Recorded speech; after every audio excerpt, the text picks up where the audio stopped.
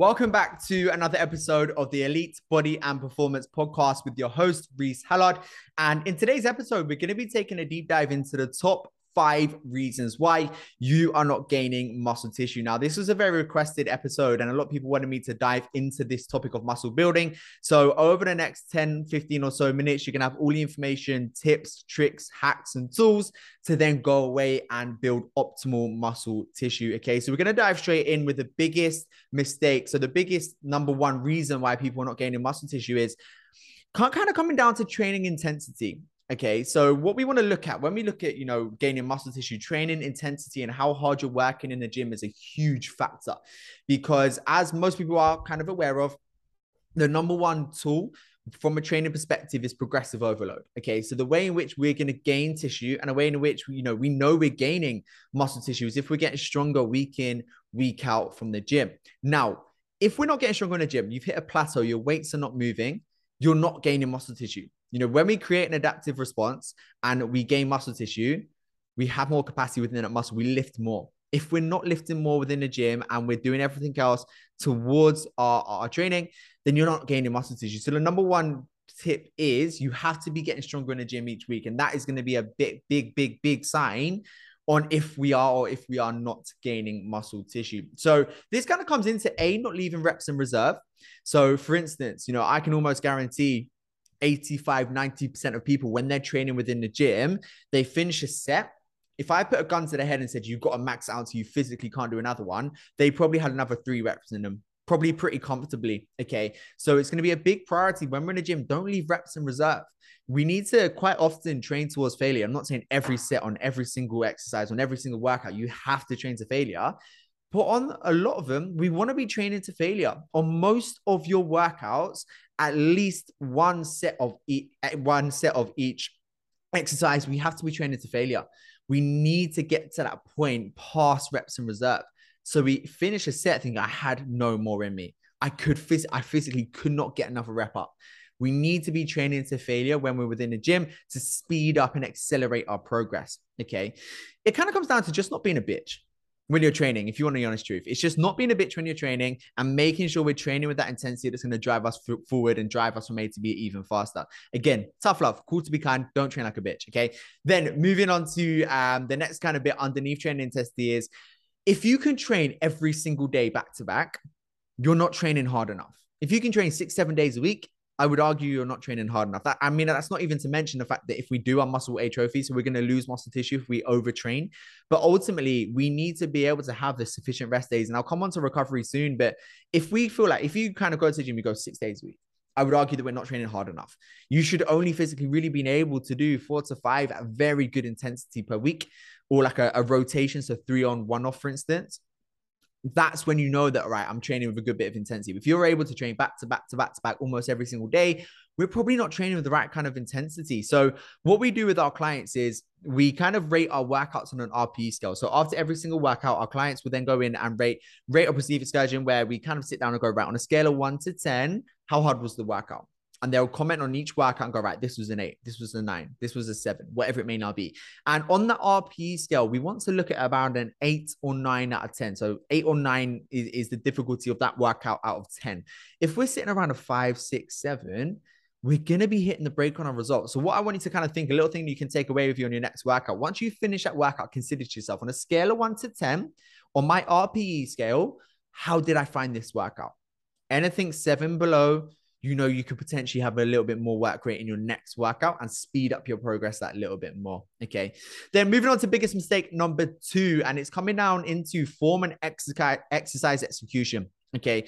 First consideration is form over weight. Now, this is probably one of the biggest things for when it comes to gaining muscle tissue. And when we create an adaptive response, it comes from tension and stress on the muscle. That's how we gain tissue. And it's not, can I lift more than the guy next to me? Okay, so this is going to come under a few considerations. The first one is tempo.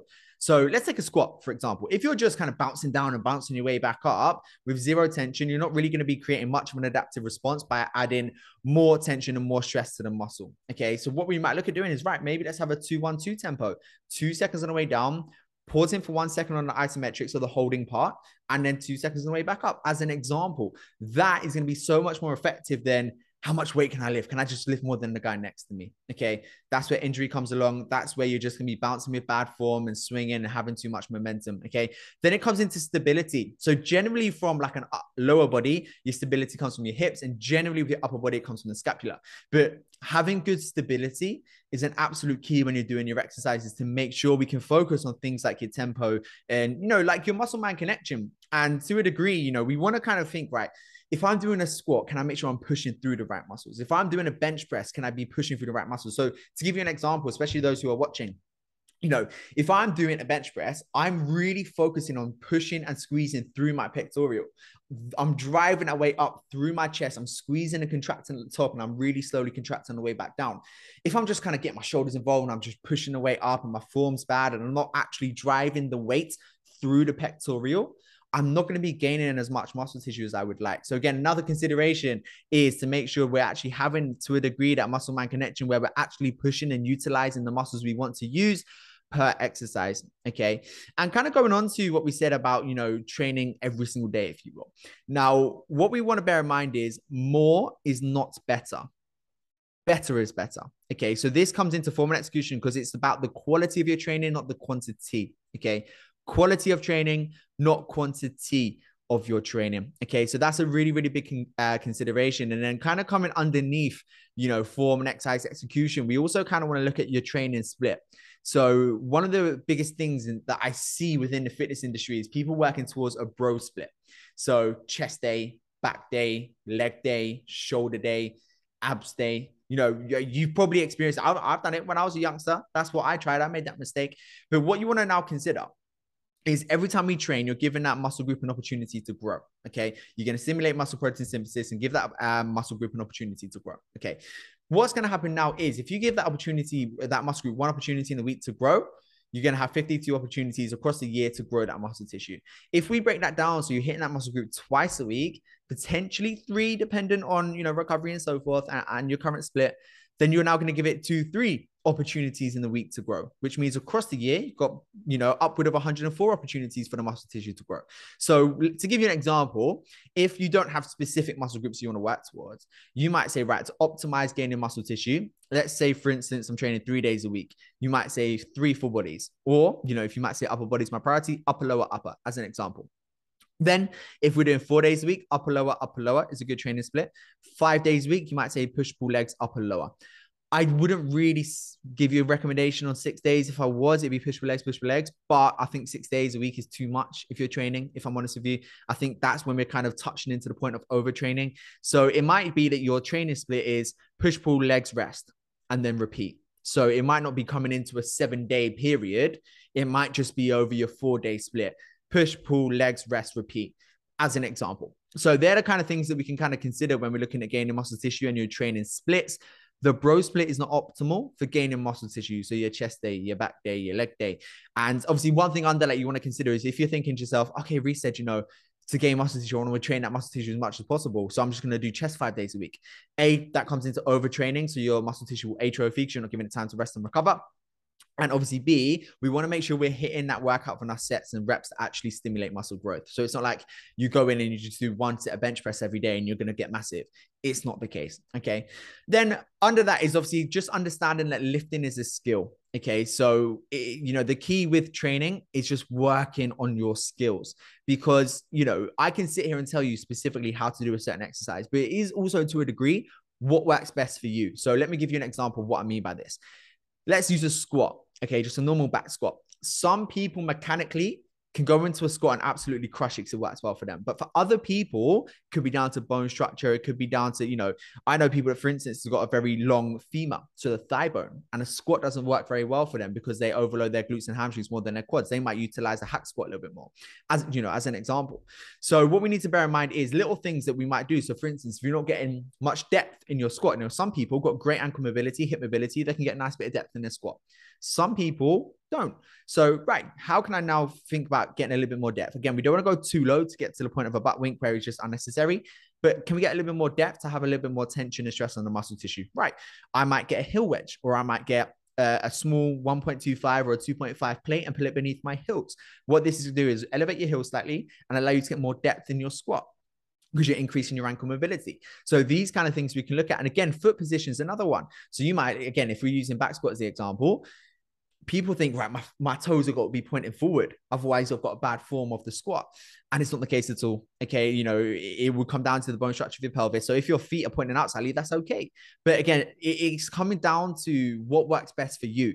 So that foot position for somebody might need to be a lot wider than somebody else. Some people might not need a heel wedge because they got great ankle and hip mobility. Some people might. So when I say lifting is a skill, it's also about finding what skills do I need to build on based around my mechanics, my bone structure, and me as a person. Okay. So again, that's the kind of thing that you don't want to look into too much and overwhelm yourself with. But as you're getting towards the point of an experienced lifter and an advanced lifter, that's when you can start to think about these things. As a beginner, do not worry about this too much. I would recommend you stick a little bit more towards, kind of machinery work and finding your bearings, getting comfortable. Instead of a back squat, maybe use a leg press or a hack squat. Just get comfortable before you then go into these bigger movements. When you get experience, you can then start considering your own bone structure and all that kind of fun stuff as well. But it's not going to be a priority or something you have to worry about on the front end. Okay, then we're going to go into recovery. So when it comes to recovery, the first two biggest things that I want to talk about is sleep and stress management. Okay, both of these, if we're sleep deprived and if we're very stressed, we're not managing it well, our muscle tissue atrophy. Okay. And I've done a whole podcast on sleep with our sleep specialist, Gary Ullman. So if you haven't, I would definitely recommend going back and listening to that. But effectively, when it comes to sleep, a few considerations we may want to now consider is obviously your sleep environment. So, how light is the room? How comfortable is your mattress? What's the temperature of the room? So you want to be in around 18.5 degrees. Because, if you're way too hot when you're sleeping, or alternatively, way too cold when you're sleeping, you're probably not going to get much sleep. Okay. So, this is kind of considering that it's not just about sleep hours. Okay. So for instance, someone goes, oh, I went to bed at 10. I woke up at 8, got almost 10 hours sleep. I feel great. That's not always the case. It's also sleep quality. Some people can optimize 6 hours of sleep and be absolutely fine. So you see people say that optimal for adults is 7 to 9 hours of sleep. Yes, statistically, optimal amount of sleep is 7 to 9 hours. But we need to think more than that and start, again, I'm not going to go too much into sleep, but we need to start considering sleep quality. If you're in a bed for 7 to 9 hours, but you're tossing, you're turning, you're up, you're getting up, you need a piss all the time, and you're just going back to sleep, you can't sleep. Realistically, is that 7 to 9 hours good? Who's in a bed for 7 to 9 hours, but did we sleep? Did we get REM sleep? Did we have deep sleep? These are the kind of things to consider. So listen to my other podcast about sleep to understand how we can improve sleep quality. And that will massively work towards your muscle tissue as well. So little things like just making sure we're staying away from devices, which is going to support melatonin, which is our sleep hormone. It's making sure that we've got the right sleep environment. It's making sure we're not having caffeine too late and so forth. And when it comes to stress management, again, sometimes it's understanding that we can only control the controllable. So a lot of times we stress about things we have zero control over. And I get it, but sometimes it is a good way to kind of reduce a little bit of stress is going, right, what can I control? What's in my realms of control? And decreasing stress by understanding we can only control the controllables. Then it's the little things like limiting phone usage. Like your anxiety can go up by just sitting on social media all day. And then just going for walks, getting fresh air, having good quality food, these kind of things. And a supplement that's great for stress management is ashwagandha and sleep as well. So that could be one to look into as well. Then we've got food quality in relation to our recovery, both macro and micronutrients. Okay. The right nutrients, not only is it going to be good for gaining muscle tissue and feeding the muscle tissue, but also like energy for training. If you go into the gym and you feel fucked, you ain't going to be able to go back to point number one, which is training intensity, leaving reps in reserve, progressive overload. So the right kind of nutrients to the body, which is going to give you the energy to train with, will allow you to train with training intensity to hit the accelerator on the goal. So it's always thinking bigger and thinking outside the box and looking at that bigger picture.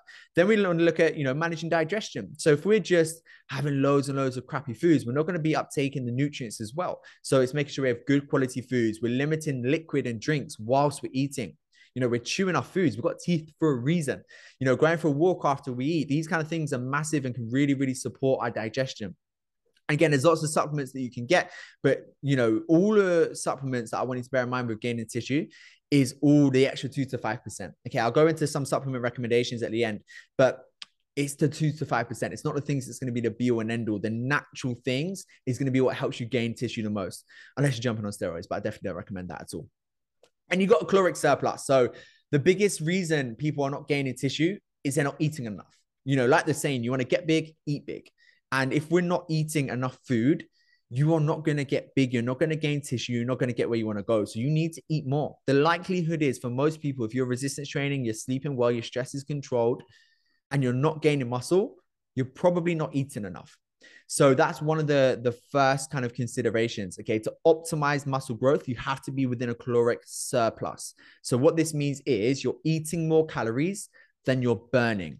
So you're eating more calories than you're burning. This is where we gain tissue. And then protein is another big one underneath it. So the macronutrient protein is the most beneficial for us gaining tissue because it obviously stimulates muscle protein synthesis, which is kind of like kickstarts the gaining and the repairing of the muscle tissue. My recommendation is and I know this isn't always optimal for everyone, but as much as possible, eat every couple of hours with a protein sitting. Okay. That's going to be optimal for gaining tissue, not just for recovery, but also for the fact that the protein is going to help us grow that tissue even more. Okay.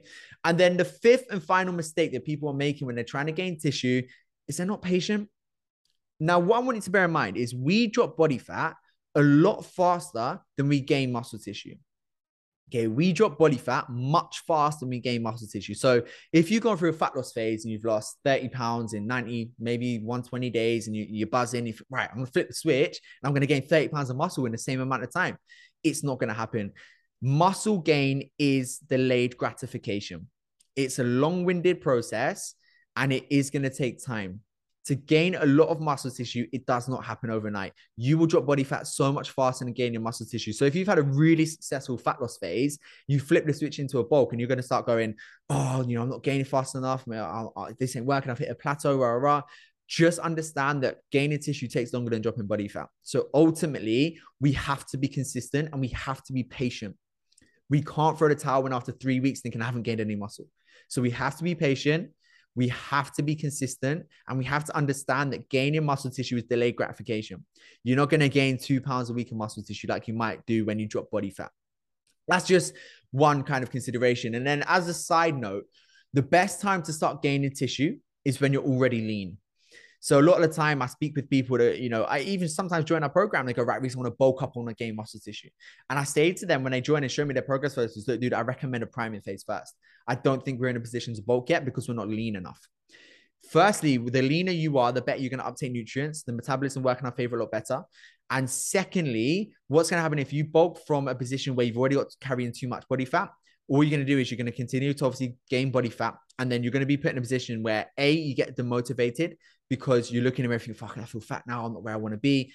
And B, it's really important that, when we're already lean, when we start to bulk, you can start to more so visually see the tissue getting gained. But if you just got like those layers of fat over the top and every time we're gaining, bulking up from a fat position, we're going to get demotivated when we're getting bigger effectively. So it's always good to gain tissue from a leaner position because like I said, we're also going to be uptaking nutrients a hell of a lot better the leaner we are. Okay. And from a health perspective as well, we want to be nice and lean before we start going into a surplus and gaining. Okay. So for most people listening to this, I recommend you recomping. So you drop in a little bit of body fat first before you even going into your tissue gaining phase. Okay.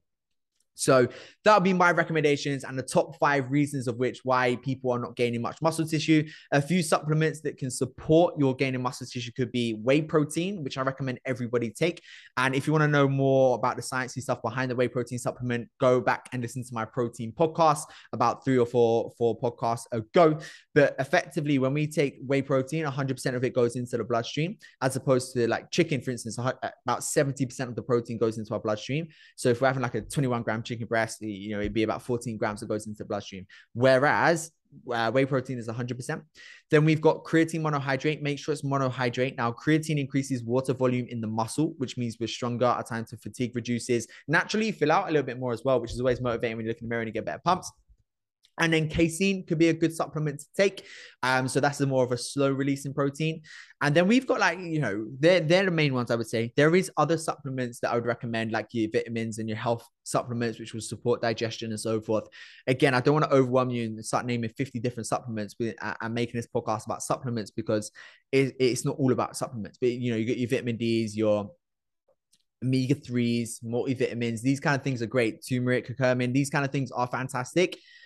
but they're not the priorities. I would definitely say vitamin D omega-3 you should definitely have in there as from more of a kind of health perspective, especially if for those of you who listen to this in the UK, we get fuck all sunlight. So vitamin D is a good one to supplement.